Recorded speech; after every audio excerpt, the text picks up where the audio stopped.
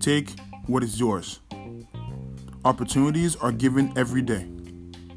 An unfortunate mistake is to ask for it and not take ownership of what belongs to you. It's not selfish taking possession of what is destined to be yours. It would be foolish to even think that way. Our issue is that we do not prepare ourselves to handle what comes with our blessing. That includes me. I made a mistake not taking advantage of my opportunities during my debut of the 2018 season. I was fortunate to become a starter. It was exactly what I was asking for, but my mindset was wrong. I was going with the flow. I did not realize how important it was for me to show what I was capable of. It was my chance, but I was foolish to take it lightly.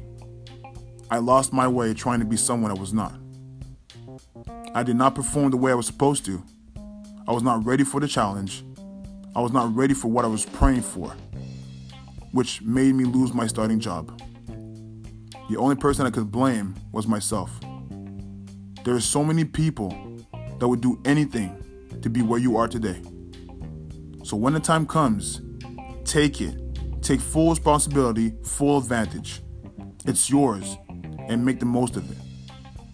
You do not know who is trying to take what you want. When you ask for something, you shall receive. But be prepared to go through hardship to obtain your blessing.